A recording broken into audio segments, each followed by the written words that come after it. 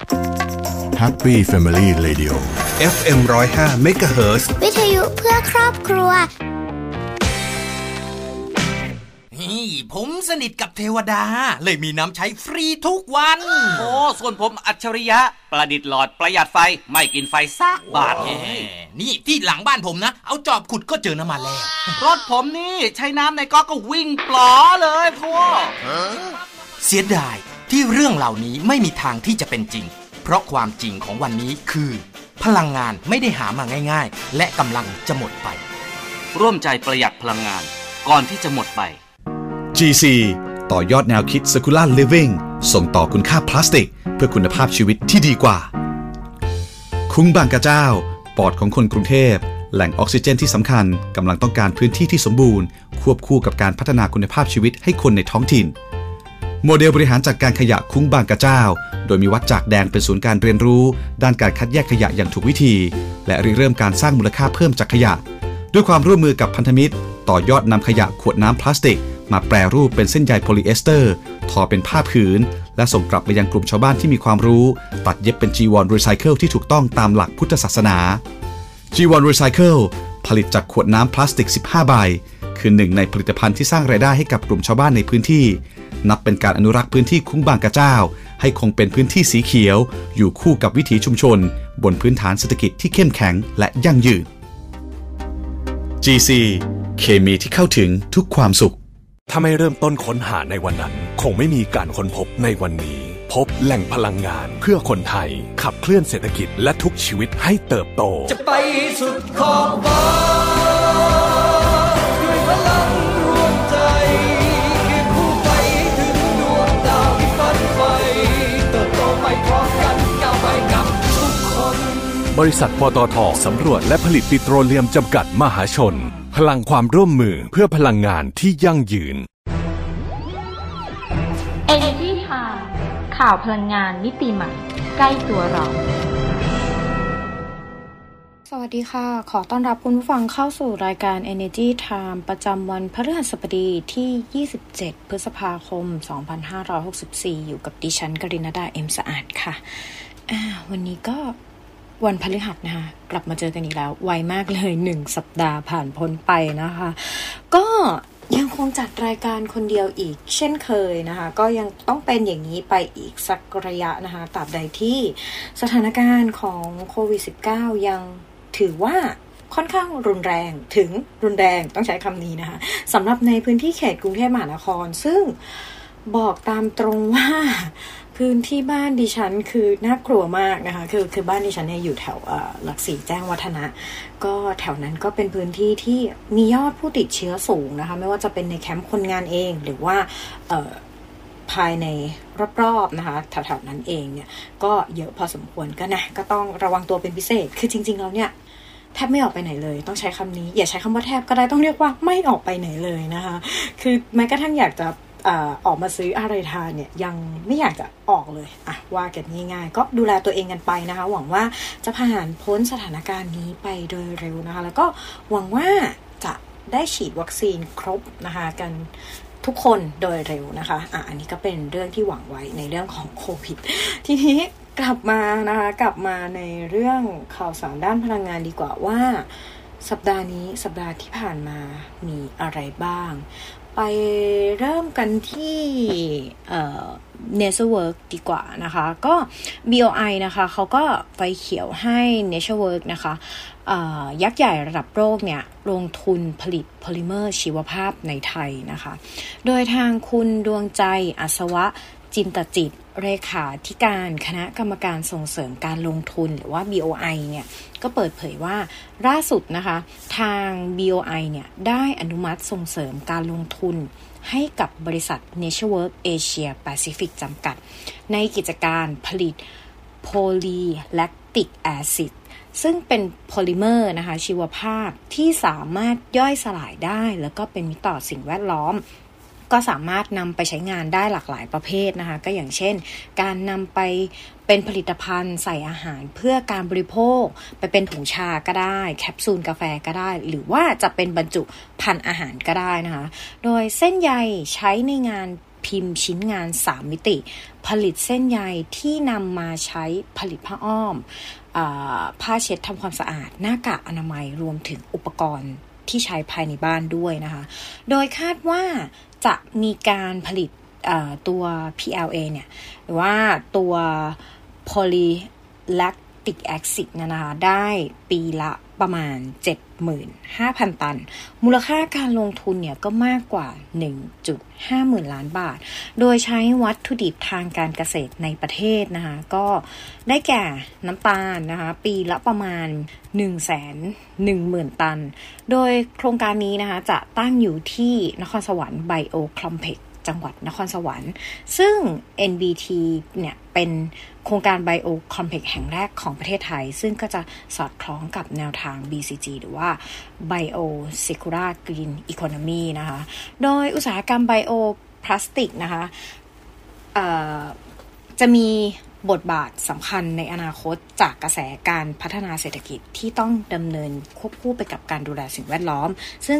การสนับสนุนให้เกิดการลงทุนผลิตโพลิเมอร์ชีวภาพที่สามารถย่อยสลายได้นี้เนี่ยอาจจะเป็นการช่วยสร้างพื้นฐานสำคัญให้กับประเทศไทยให้เกิดคลัสเตอร์อันนี้เป็นคลัสเตอร์ด้านไบโอพลาสติกนะคะรวมถึงไบโอเคมีคอลในระยะยาวซึ่งนอกจากจะเป็นไปตามแนวคิดการพัฒนาเศรษฐกิจแบบ BCG แล้วเนี่ยยังสอดคล้องกับแนวทาง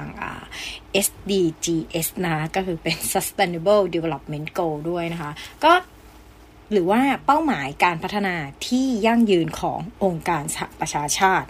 อันนี้ก็เป็นความหมายของเขานะใน SDGs นะซึ่งอันนี้เลยค่ะที่การ BOI เขาก็กล่าวไว้นะโดยทั้งนี้นะคะอุตสาหกรรมพลาสติกชีวภาพเนี่ยก็ถือเป็นหนึ่งในอุตสาหกรรมเป้าหมายของ BOI ภายใต้แนวคิด BCG ที่มุ่งเน้นการใช้ทรัพยากรชีวภาพอย่างคุ้มค่าโดยคำนึงถึงการนำวัสดุต่างๆเนี่ยกลับมาใช้ประโยชน์ให้มากที่สุดก็เพื่อมุ่งสู่การแก้ไขปัญหาผลกระทบด้านสิ่งแวดล้อมและก็ได้มีการลงทุนอย่างต่อเนื่องนะโดยเฉพาะในช่วง6ปีที่ผ่านมาก็ตั้งแต่ปี 2558 จนมาถึงไตรมาสแรกมกราคมมีนาคมของปีนี้แหละ 2514 ทาง BOI เนี่ยก็ได้ให้การส่งเสริมการลงทุนในกิจการพลาสติกชีวภาพตั้งแต่ต้นน้ำจนถึงปลายน้ำเนี่ยไปแล้วมูลค่ากว่า 31,000 ล้านบาทเลยทีเดียวจริงแล้วดีนะคือเดี๋ยวนี้เขาเรียกว่าอะไรนะพวกพลาสติกที่ย่อยสลายได้เนี่ยคือกลายเป็นเทรนด์มากเลยนะที่ว่าจะเอามาผลิตกันไม่ว่าจะเป็นแบบบรรจุภัณฑ์อาหารหรือว่าข้าวของเครื่องใช้อะไรก็แล้วแต่นะอันนี้ก็ต้องคอยดูกันไปนะคะต่อไปกันที่กระทรวงพลังงานดีกว่าใกล้ๆนะคะกระทรวงพลังงานนะคะเขาก็เร่งเดินหน้าแผนพลังงานแห่งชาติเน้นพลังงานสะอาดสร้างชาติสร้างเศรษฐกิจนะคะโดยทางคุณกุลฤทธิ์สมบัติสิริปลัดกระทรวงพลังงานนะคะก็ชี้แจงความก้าวหน้าการจัดทำแผนพลังงานแห่งชาติว่าตามที่ประชุมคณะกรรมการบริหารนโยบายพลังงานหรือว่ากบง.นะคะก็ได้มีมติเห็นชอบกรอบแผนพลังงานแห่งชาตินะคะแล้วก็ให้กระทรวงพลังงานเนี่ยจัดทำรายละเอียดนะคะเสนอต่อกบง.นั้นเนี่ยสำนักงานนโยบายและแผนพลังงานนะคะหรือว่าสนพ.เนี่ยก็อยู่ระหว่างเร่งยกร่างรายละเอียดแผนพลังงานแห่งชาติที่สอดคล้องกับแนวทางมุ่งไปสู่พลังงานสะอาดที่ปล่อยคาร์บอนต่ำซึ่งจะมีผลต่อทิศทางการพัฒนาพลังงานที่สำคัญนะคะก็ประกอบไปด้วยเรื่องอะไรบ้างนะคะอันดับแรกเลยก็ประกอบไปด้วยเรื่องของไฟฟ้าประกอบไปด้วยเรื่องของไฟฟ้าก่อนนะคะก็ไฟฟ้าเนี่ยเขาก็จะเน้นการเพิ่มสัดส่วนพลังงานทดแทนและพลังงานสะอาดส่งเสริมการใช้ยานยนต์ไฟฟ้าพัฒนาและยกระดับเทคโนโลยีระบบไฟฟ้านะคะเพื่อรองรับการผลิตไฟฟ้าแบบกระจายศูนย์ตลอดจนการผลิตเองใช้เองที่มากขึ้นนะคะรวมถึงมุ่งปลดล็อกกฎระเบียบการซื้อขายไฟฟ้าเพื่อรองรับการผลิตการใช้เองดังกล่าวด้วยนะคะส่วนในด้านก๊าซธรรมชาตินะคะก็เป็นเชื้อเพลิงสะอาดที่เป็นพลังงานสำคัญในการผลิตไฟฟ้าซึ่งจะเน้นการเปิดเสรีนะคะแล้วก็การจัดหาเพื่อสร้างความมั่นคงให้กับระบบพลังงานประเทศนะคะซึ่งกระทรวงพลังงานเนี่ยจะต้องวางแผนสร้างสมดุลระหว่างการจัดหาในประเทศและการนำเข้า LNG ในส่วนของด้านน้ำมันนะคะก็น้ำมันเนี่ยก็ยังคงเป็นเชื้อเพลิงหลักของประเทศในปัจจุบันนะคะแต่ก็จะได้รับผลกระทบจากการใช้ยานยนต์ไฟฟ้าที่ขยายตัวขึ้นดังนั้นเนี่ยจะต้องมีการปรับแผนพลังงานภาคขนส่ง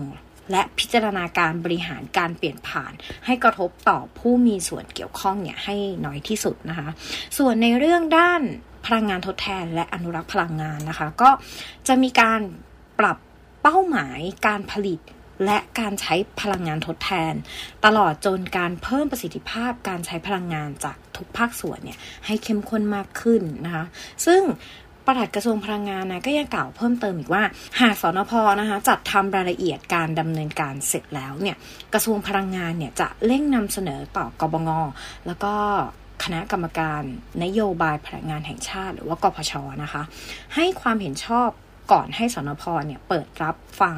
ความคิดเห็นถึงแนวทางการขับเคลื่อนของผู้ที่เกี่ยวข้องทุกภาคส่วนเพื่อให้การขับเคลื่อนแผนพลังงานแห่งชาติที่ได้รับข้อเสนอแนะเนี่ยอย่างรอบด้านแล้วก็เป็นทิศทางการพัฒนาร่วมกันของทุกฝ่ายในประเทศอีกด้วยคือเขาก็ต้อง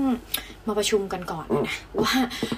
ผู้ที่มีส่วนเกี่ยวข้องเนี่ยจะมีวิธีการดำเนินการยังไงในช่วงที่จะเปลี่ยนผ่านจากพลังงาน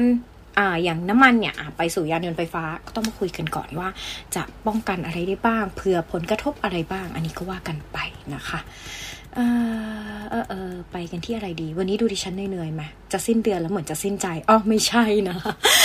ไม่ใช่นะหลายๆคนพูดถึงเรื่องนี้มาวันที่27แล้วไงเวลาอยู่กับคุณพิสิทธิ์เราก็จะบอกว่าใกล้สิ้นเดือนแล้วใกล้สิ้นเดือนก็เหมือนจะสิ้นใจว่ากันไปนะคะไปกันญี่ปุ่นดิฉันเห็นชื่อแล้วดิฉันมีความคึกคืนขึ้นมาทันทีมีความรู้สึกว่าเราไม่ได้เดินทางออกนอกประเทศกันมาเป็นเวลา2 ปีแล้วนะก็มีคิดถึงบ้างเป็นธรรมดานะคะอยากท่องเที่ยวนะคะตอนนี้ก็ได้แต่ท่องเที่ยวทิปนะคะผ่านโลกโซเชียลเน็ตเวิร์กไปก่อนนะญี่ปุ่นนะคะเขาก็เล็งพื้นที่นิคมสมาร์ทพาร์คนะคะตั้งโรงงานใช้พลังงานจากโซล่าร์ไฮโดรเจนนะคะโดยทางคุณวีริศอัมรปานผู้ว่าการนิคมอุตสาหกรรมแห่งประเทศไทยหรือว่ากนอ.นะคะก็เปิดเผยภายหลังการประชุมแบบออนไลน์ด้วยระบบซูมนะคะร่วมกับผู้แทนบริษัท Toyota Daihatsu Engineering and Manufacturing จำกัดนะคะก็บริษัท Toyota Motor ประเทศไทยจำกัดบริษัทคันไซ Electric Power Corporation บริษัทคันไซ Energy Solution ประเทศไทยจำกัดบริษัท Toyotaทูโช M&E ประเทศไทยจำกัดแล้วก็บริษัทโอซาก้าแก๊สจำกัดนะคะเขาก็ประชุมกันหลายบริษัทเลยนะคะภายใต้การประสานงานของกระทรวงเศรษฐกิจการค้าและอุตสาหกรรมนะคะของญี่ปุ่นนะคะว่าบริษัทที่เข้าร่วมประชุมเนี่ยมีความสนใจที่จะมาลงทุนในพื้นที่นิคมอุตสาหกรรมสมาร์ทพาร์คอำเภอมาบตาพุธจังหวัดระยองนะคะโดยเฉพาะการตั้งโรงงานที่เกี่ยวข้องกับการผลิตไฟฟ้าโดยใช้พลังงานทางเลือกก็อาทิพลังงานแสงอาทิตย์แล้วก็พลังงานจากไฮโดรเจนนะคะขณะเดียวกันนะคะทางกระทรวงเมตินะคะแล้วก็กนอ.เนี่ยจะตั้งคณะกรรมการร่วมกันขึ้นมา1ชุดเพื่อศึกษาเกี่ยวกับความเป็นกลางทางคาร์บอนก็คือการลดการปล่อยก๊าซปล่อยคาร์บอนไดออกไซด์บริสุทธิ์เนี่ยให้เป็นศูนย์โดยผ่านการใช้เทคโนโลยีพลังงานสะอาดนะคะแล้วก็นำพลังงานไฮโดรเจนเข้ามาใช้แทนโดยคาดว่านะคะจะเริ่มศึกษาความเป็นไปได้เบื้องต้นเนี่ยภายในปีนี้นะคะนอกจากนี้นะคะในที่ประชุมเนี่ยก็ได้มีการหารือร่วมกันถึงโครงการส่งเสริมการใช้พลังงานทางเลือกหรือพลังงานสะอาดในเขตพัฒนาพิเศษภาคตะวันออกหรือว่า EEC นะคะทั้งในแง่ของการศึกษาเทคโนโลยีที่ใช้พลังงานสะอาดโดยการนำพลังงานไฮโดรเจนเนี่ยเข้ามาใช้และศึกษาพัฒนาการลงทุนโครงการโรงงานไม่ใช่โรงแรมสิโรงงานพลังงานแสงอาทิตย์นะคะแล้วก็พลังงานหมุนเวียนรูปแบบอื่นในพื้นที่ EEC ด้วยนะคะโดยเฉพาะอย่างยิ่งในนิคมอุตสาหกรรมสมาร์ทพาร์คนะคะที่จะส่งเสริมการพัฒนาแห่งอนาคตอย่างรอบด้านแต่อย่างไรก็ตามนะคะปัจจุบันเนี่ยทั่วโลกก็ให้ความสำคัญกับการลดการปล่อยคาร์บอนสุทธิเนี่ยให้เป็นศูนย์ก็อย่างเช่นสหรัฐอเมริกานะคะที่ประกาศเป้าหมายลดการปล่อยค าร์บอนสุทธิเป็นศูนย์นะคะในปี 2593 และจีนเนี่ยเขาก็ประกาศเป้าหมายลดการปล่อยคาร์บอนสุทธิให้เป็นศูนย์เนี่ยในปี 2603 นะคะและที่ญี่ปุ่นนะคะก็เพิ่งจะประกาศไปนะคะว่าคาร์บอนneutral by 2050 นะคะก็คือปี 2050 ก็คือลดการปล่อยคาร์บอนไดออกไซด์สุทธิเนี่ยให้เป็นศูนย์ภายในปี 2593 เช่นเดียวกันดังนั้นเนี่ยทางรัฐบาลไทยนะคะแล้วก็ญี่ปุ่นเนี่ยก็เลยให้ความสำคัญกับการยกระดับประเทศให้กลายเป็นประเทศที่มีอัตราการปล่อยก๊าซคาร์บอนไดออกไซด์เป็นศูนย์อย่างจริงจังโดยที่ผ่านมานะคะก็ได้พยายามเสนอมาตรการการเงินมาตรการภาษีและการผลักดันต่างๆเพื่อให้บรรลุเป้าหมายนะคะซึ่งสอดคล้องกับเป้าหมายของประเทศไทยดังนั้นเนี่ยไทยเนี่ยจะนำแนวทางดังกล่าวเนี่ยมาเป็นโมเดลจัดทำแผนลดการปล่อยคาร์บอนสุทธิเป็นศูนย์สอดรับกับทิศทางพลังงานของหลายประเทศทั่วโลกโดยสำหรับพลังงานทางเลือกนะคะหรือว่าพลังงานสะอาดนะคะก็คือพลังงานที่ได้มาจากธรรมชาติเป็นมิตรกับสิ่งแวดล้อมไม่ก่อให้เกิดมลพิษที่เป็นอันตรายเหมือนกับพลังงานชนิดอื่นๆซึ่งอาจจะเกิดก๊าซคาร์บอนไดออกไซด์จากกระบวนการผลิตแปรรูปการนำไปใช้ประโยชน์นะคะแล้วก็จัดการของเสียจากการแปรรูปพลังงานนั้นอันเป็นสาเหตุนะคะของการเกิดภาวะโลกร้อนอย่างที่เป็นในทุกวันนี้นะคะโดยทุกขั้นตอนนะคะจะต้องทำลายสิ่งแวดล้อมให้น้อยที่สุดโดยเฉพาะการปล่อยก๊าซคาร์บอนไดออกไซด์ที่เป็นสาเหตุสำคัญของภาวะโลกร้อนเนี่ยแหละที่เขามุ่งเน้นว่าเขาจะลดตรงนี้ให้เป็นศูนย์ให้ได้นะคะในหลายๆประเทศทั่วโลกแต่จริงๆแล้วภาวะโลกร้อนที่ส่งผลจริงๆนะคือดิฉันมีความรู้สึกว่าบางทีอากาศในประเทศไทยเอาเฉพาะประเทศไทยก่อนนะง่ายๆคืออากาศมันแปรปรวนอะมันสวิงเกินจนบางทีมีความรู้สึกว่าเอ้ยทำไมเดี๋ยวร้อนเดี๋ยวฝนอีกแล้วอย่างช่วงเนี้ยกรุงเทพมหานครนะในกรุงเทพมหานครร้อนมากร้อนจัดมากซึ่งอากาศแบบนี้จริงๆแล้วอะน่าจะเกิดตั้งแต่ช่วงเดือนเมษายนนะคะแล้วก็ไม่น่าจะมีฝนเยอะขนาดนั้นแต่กลายเป็นว่าปีนี้เนี่ยช่วงเดือนเมษายนจนถึงช่วงประมาณต้นเดือนพฤษภาคมเนี่ยคือมีฝนมากกว่าที่จะเป็นอากาศร้อนแต่ช่วงเนี้ยช่วงที่จะเข้าสู่ฤดูฝนเนี่ยกลับกลายเป็นว่าช่วงนี้อากาศร้อนมากๆนะในพื้นที่กรุงเทพมหานครที่ไหนอากาศเป็นยังไงเอาไว้ก็มาแลกเปลี่ยนกันว่ากันไปนะคะไปกันที่บางจากดีกว่าวันนี้ดิฉันนอกเรื่องเห็นไหมยังสับสนในตัวเองอยู่นอกเรื่องนะคะแล้วก็ดูวนเวอร์ไปเยอะกลับมาไปกันที่บางจากนะคะบางจากเขาก็ดัน BBGI นะคะยื่นไฟลิ่งปีนี้ต่อยอดธุรกิจBio-based นะคะโดยทางคุณชัยวัฒน์ โคววิสารัตน์ประธานเจ้าหน้าที่บริหารและกรรมการผู้จัดการใหญ่บริษัทบางจากคอร์ปอเรชั่นจำกัดมหาชนหรือว่า BCP เนี่ยก็เปิดเผยว่า